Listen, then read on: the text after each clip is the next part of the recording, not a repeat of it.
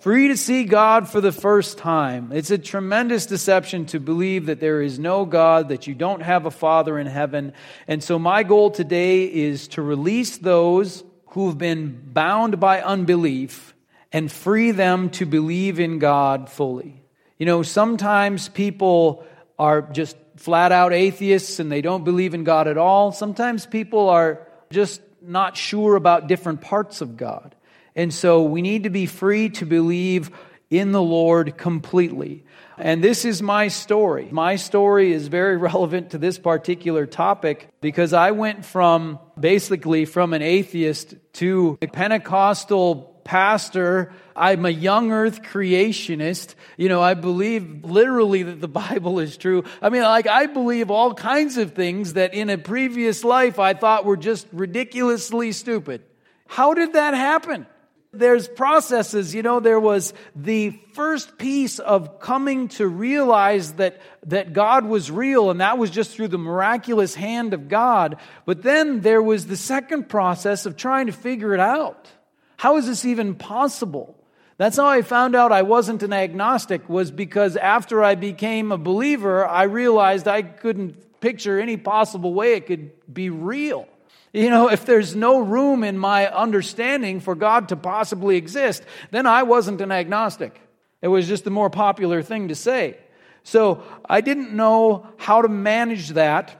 And seriously, I'm a young earth creationist. You know what that means? That means that you think the earth is like 6,000 years old. Like, that's bizarre, almost flat earth sort of stuff, But I have my reasons for believing that.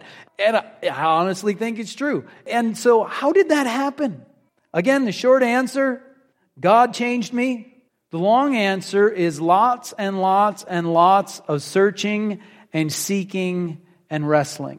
Lots and lots and lots of it. Years of wrangling, years of reading the scriptures and just saying, how does that work? Like, what? I read the scriptures after becoming a Christian. I was in, about Matthew chapter 10 or so when I got saved. I started at the beginning of the book of Matthew. I had all this stuff to read, and I was trying to figure it out as I went. And it was just very, very difficult because my mentality was so different than the mentality of faith that it was just difficult for me to catch on. And so how do you get free from that?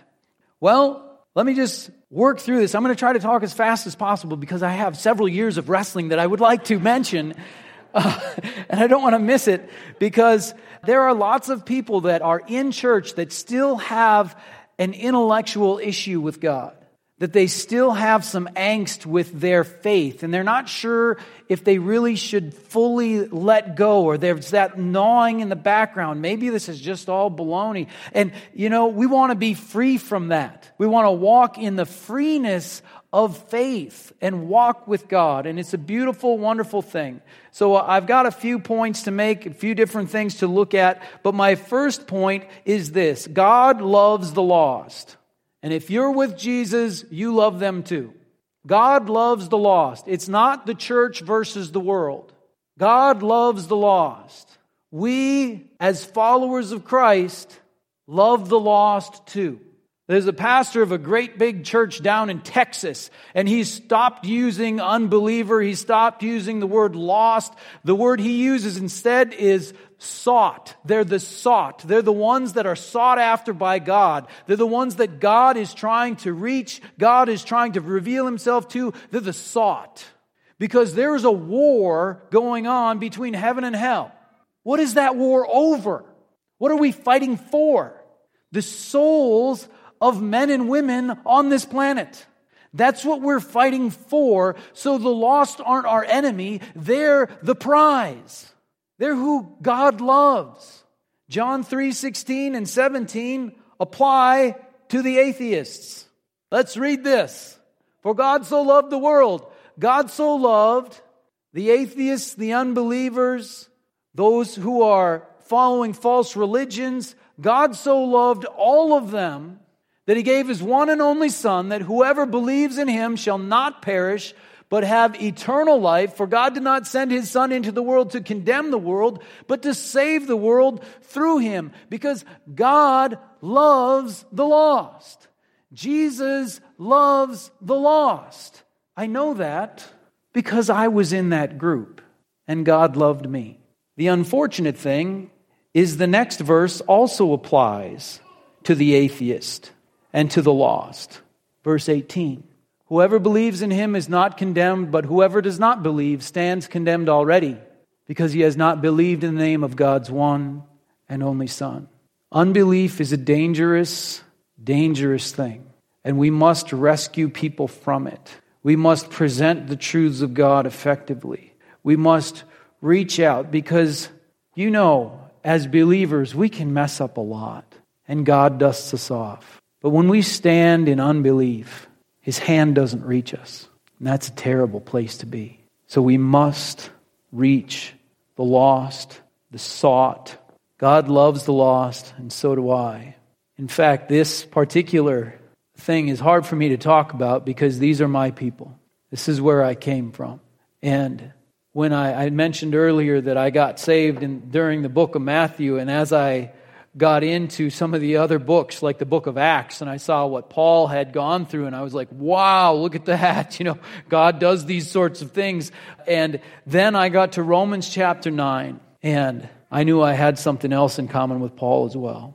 Let's read Romans 9, 1 through 3. I speak the truth in Christ, I am not lying. My conscience confirms it in the Holy Spirit. I have great sorrow and unceasing anguish in my heart. The Apostle Paul was a troubled man. He was in anguish and great sorrow. How can that be? He's an apostle. He's walking in the center of his calling before God. He's answered the call. He's doing everything in obedience to Christ. How can someone in that time of their life be in such anguish and sorrow? Next verse. For I could wish that I myself were cursed and cut off from Christ for the sake of my brothers, those of my own race, for my people. Paul is seeing all the Gentiles getting saved. He's seeing amazing revival happen.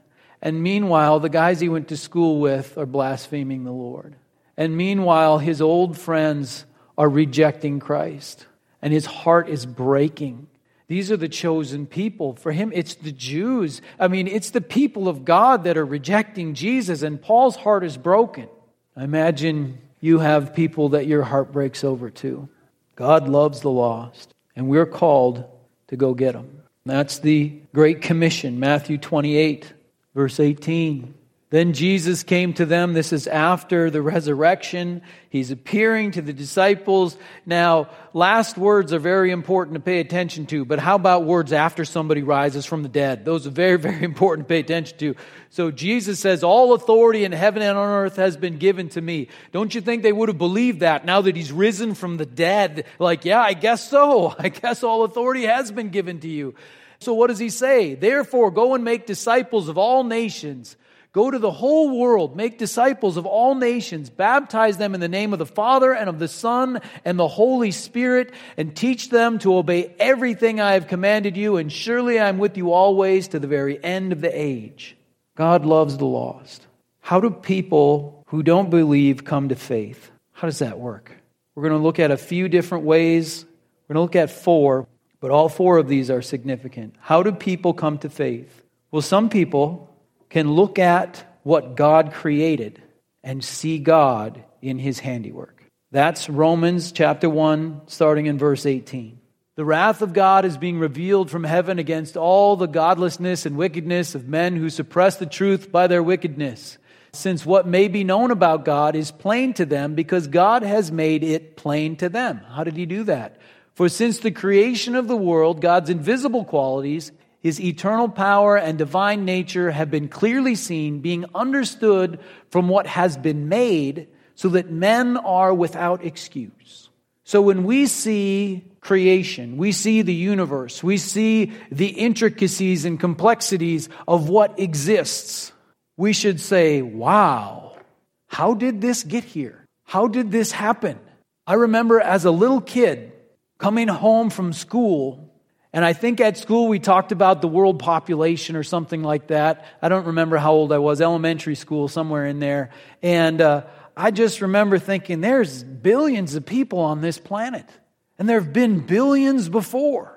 And I wasn't any of those people, and I'm not any of those other billions. But I'm one of the people. I get to be one of them. I don't know how I got here, but this is awesome. And at that point, I just thought, well, maybe if I live 70 years, that's great. Then I'll feed the worms, but this is awesome. Isn't it great to just be alive? I was just shocked because, how did specifically me, not just people, I'm conscious. Specifically you, how did you come into existence? Isn't it amazing to get to be one of the people? Because there's billions of others and you're not any of them. You didn't need to be. I didn't need to exist. But here I am. Hallelujah. I don't know how that happened, except it was just God. So we can look out at creation and see God. Now, I have a confession to make. Honestly, when I was an unbeliever, I didn't see it. I looked out at the world, I saw evolution. I looked out at the world, I saw atheism and science. It was clear and obvious. I didn't think there was any other options. Isn't that amazing? It's really interesting for me now to look out at the world and say, wow, God is awesome. If this earth is cursed, what is heaven going to be like? Because this earth is beautiful with all the brokenness. Boy, there's some beauty here.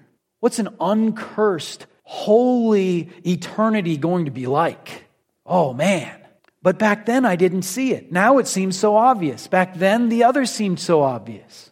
But you know what? It's okay to look out at creation and praise God. And even if you've never believed in God, to look out at the universe and think, something big had to happen. There must be a God. It's okay to believe for that reason. Another reason that people come to faith is the Father draws them in. In the Gospel of John, chapter 6, Jesus is having a bit of a tense conversation with people. And in the middle of that, he says this, John 6, 43 and 44, "Stop grumbling among yourselves," Jesus answered. "No one can come to me unless the Father who sent me draws him, and I will raise him up at the last day." The Father will draw us in. Now, if you're someone who has felt that drawing in, embrace it and go. If you've not felt that, open your heart to God. He will draw you in. Open up your heart. A third way that people can come to faith is that God's people preach the word and it brings other people to faith. It's Romans chapter 10, verses 14 and 15 says this, "How then can they call on the one they have not believed in? And how can they believe in the one whom they have not heard? And how can they hear without someone preaching to them? And how can they preach unless they are sent? As it is written, how beautiful are the feet of those who bring good news." Here the Apostle Paul is saying, look, they're not going to believe unless we tell them, and we can't tell them unless we go, and I can't go unless you send me, so put some money in the plate. That's what, boy, he's raising money for his missionary journeys. Like, come on, let's get this done. We got to get the word out there. But the truth of the matter is that God's people who know the truth can speak it out, and this is any form of evangelism. This can be one-on-one, just talking to people. It can be small groups. It can be on the radio, TV, big tent revival, church. Doesn't matter. This is any time where God's people just spread the word and they speak it. Some people will believe. Some will hear. For me, it was a little bit of the third one and a lot of the second one. A little bit of people telling me about God and a whole lot of God drawing me in. That's what happened for me. Yet, even with these three things, with creation that God reveals himself through, with God drawing people in, still some people push that away. They don't even hear it anymore. And with God's people preaching the word, still many are unable to put their faith in the Lord Jesus Christ. 1 Corinthians 1, 22 and 23 talks about two different groups of people. Jews demand miraculous signs and Greeks look for wisdom. Some people need to see the miraculous hand of God. I need a sign. Show me a sign. Some people need to understand. They don't need a sign from God. They need to know how it works. So the Jews demand miraculous signs and Greeks look for wisdom. But we preach Christ crucified, a stumbling block to Jews and foolishness to Gentiles. So the Jews are looking for a great miracle, and the Messiah gets killed instead of ruling and reigning and kicking out the Romans and bringing Israel back to world prominence. The Christ is crucified. It doesn't make sense. That's no sign. That's a tragedy. And Christ crucified, God came to earth and was killed by people? What? That's foolishness to a lot of people who are looking for wisdom. So what do we do? Because sometimes the miracle doesn't happen. Sometimes people don't understand. But what we've always got is the gospel of a crucified Christ. What we always have is the demonstration of the love of God for a lost world. A crucified Christ. Not a God lording it over, but a God who loved the world and came and sacrificed and died that we could be free. My issue those years back was one that was common, and I believe is getting more common, and that is just no intellectual room for faith in God. I wasn't in rebellion against God. I didn't hate God. I just thought, well, that's just simply not true. I'm not angry about that. I just don't think it's real. And I think there are a lot of people who have an intellectual angst. They're not quite sure how to put faith and reason together. And I was one of those people, and I don't suggest this, but I decided that I would study philosophy in the state university system. Got 2 degrees in philosophy to try to figure out what do we know and what don't we know, what can we find out, what can't we find out, how can we trust what we believe, how do we do that? Through all those years, I can tell you that faith in God is perfectly rational. It's perfectly reasonable. Now, here's my offensive statement. Atheism is also perfectly rational and reasonable. However, a wishy-washy half-belief in God is irrational.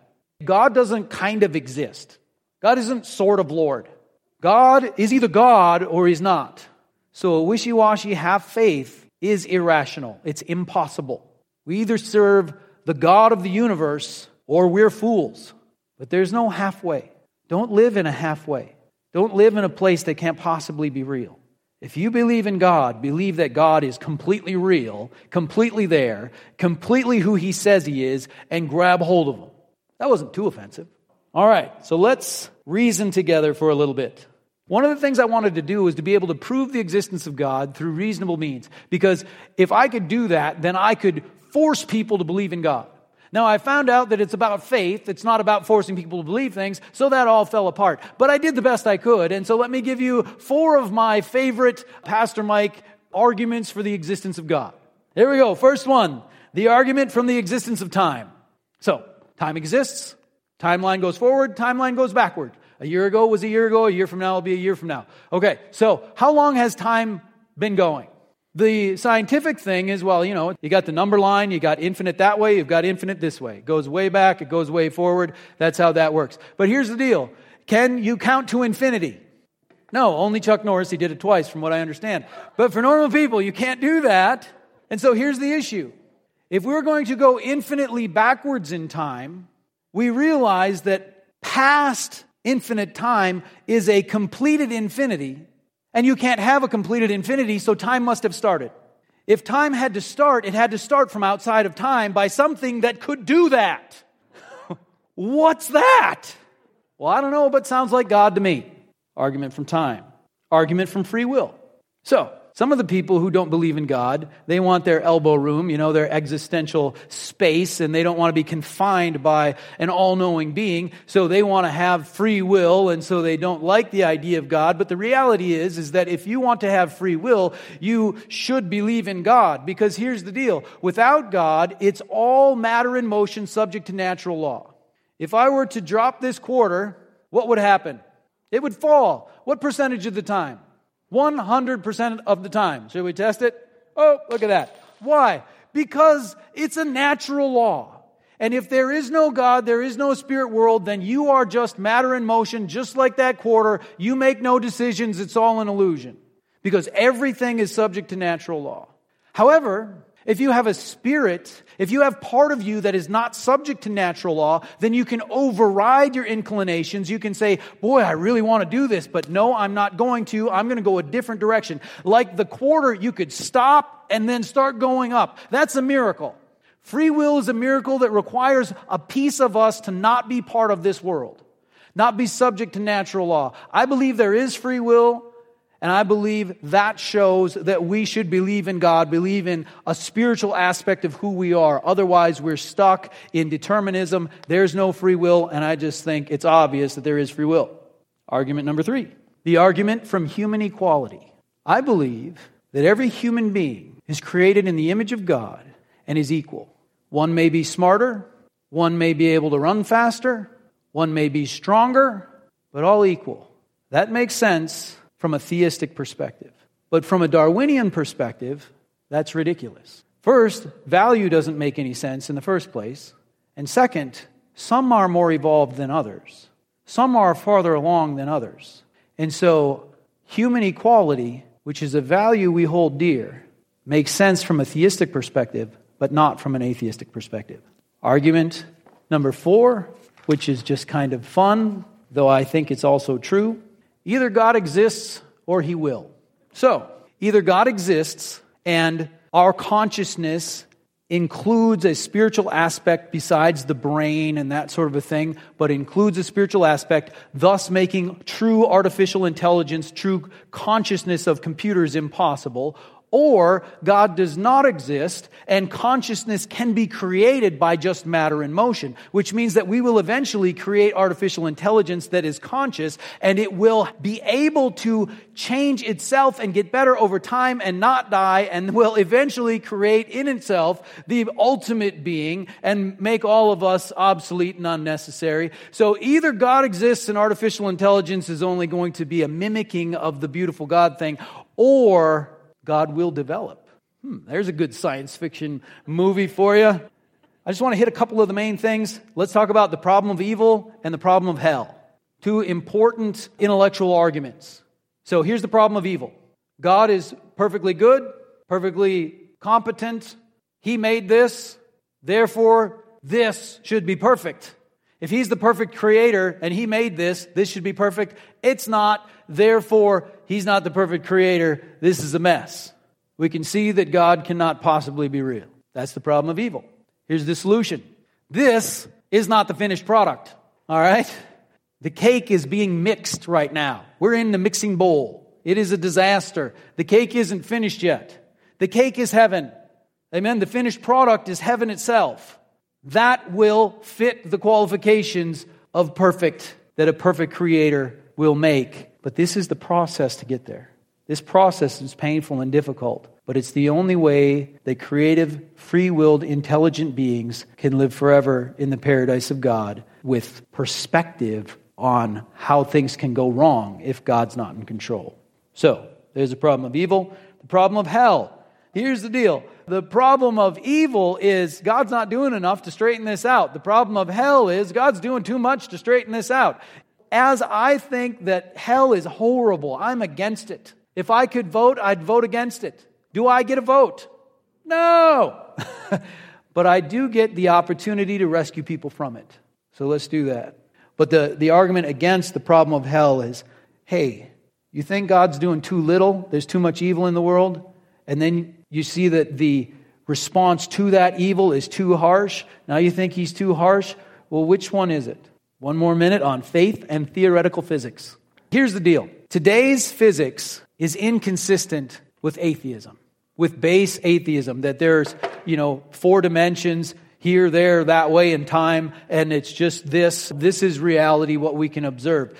Normal theoretical physics for today just is inconsistent with that. We've got dark matter is a very important concept. So basically what they found out is there's not enough gravity in the universe to hold it together. Or there's not enough mass to account for the gravity in the universe to hold it together. So they created an idea called dark matter, which means that there's this matter that we can't see, and there's way more of that than there is the matter that we can see, but we can see its gravitational pull, so we know it's there, but we just can't perceive it. And so years ago when I thought, well, where would the spirit world even be? And now they're saying there's more matter out there than what we can even see. The spirit world is like 4 times bigger than the universe that we see right now.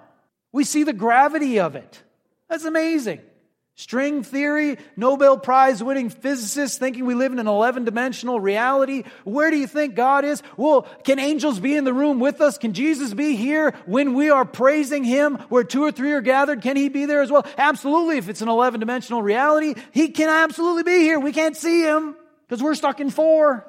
But oh man, inside of today's non-Christian theoretical physics, Nobel Prize winning stuff, there's plenty of room for all of the things that the Scriptures talk about. Plenty of room inside of science for all of it. So I tell you, faith in God is not irrational. So, to the skeptic, I say this: you are loved by God, and I give you intellectual permission to surrender to Him, to love Him back. You can do that. It's not irrational. You aren't abandoning anything. You're grabbing onto the truth. I said I was going to talk about 4 ways that people can come to faith from the outside. I want to talk about the 4th way that people come to Christ. It's the best way. It's by far the most effective. And that is when the light of the world shines bright. Last week we talked about the church being the light of the world.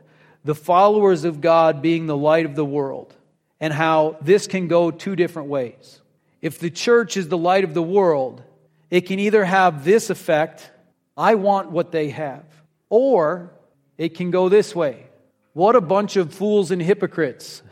When the light of Christ is shining bright, then I want what they have, is what they will say.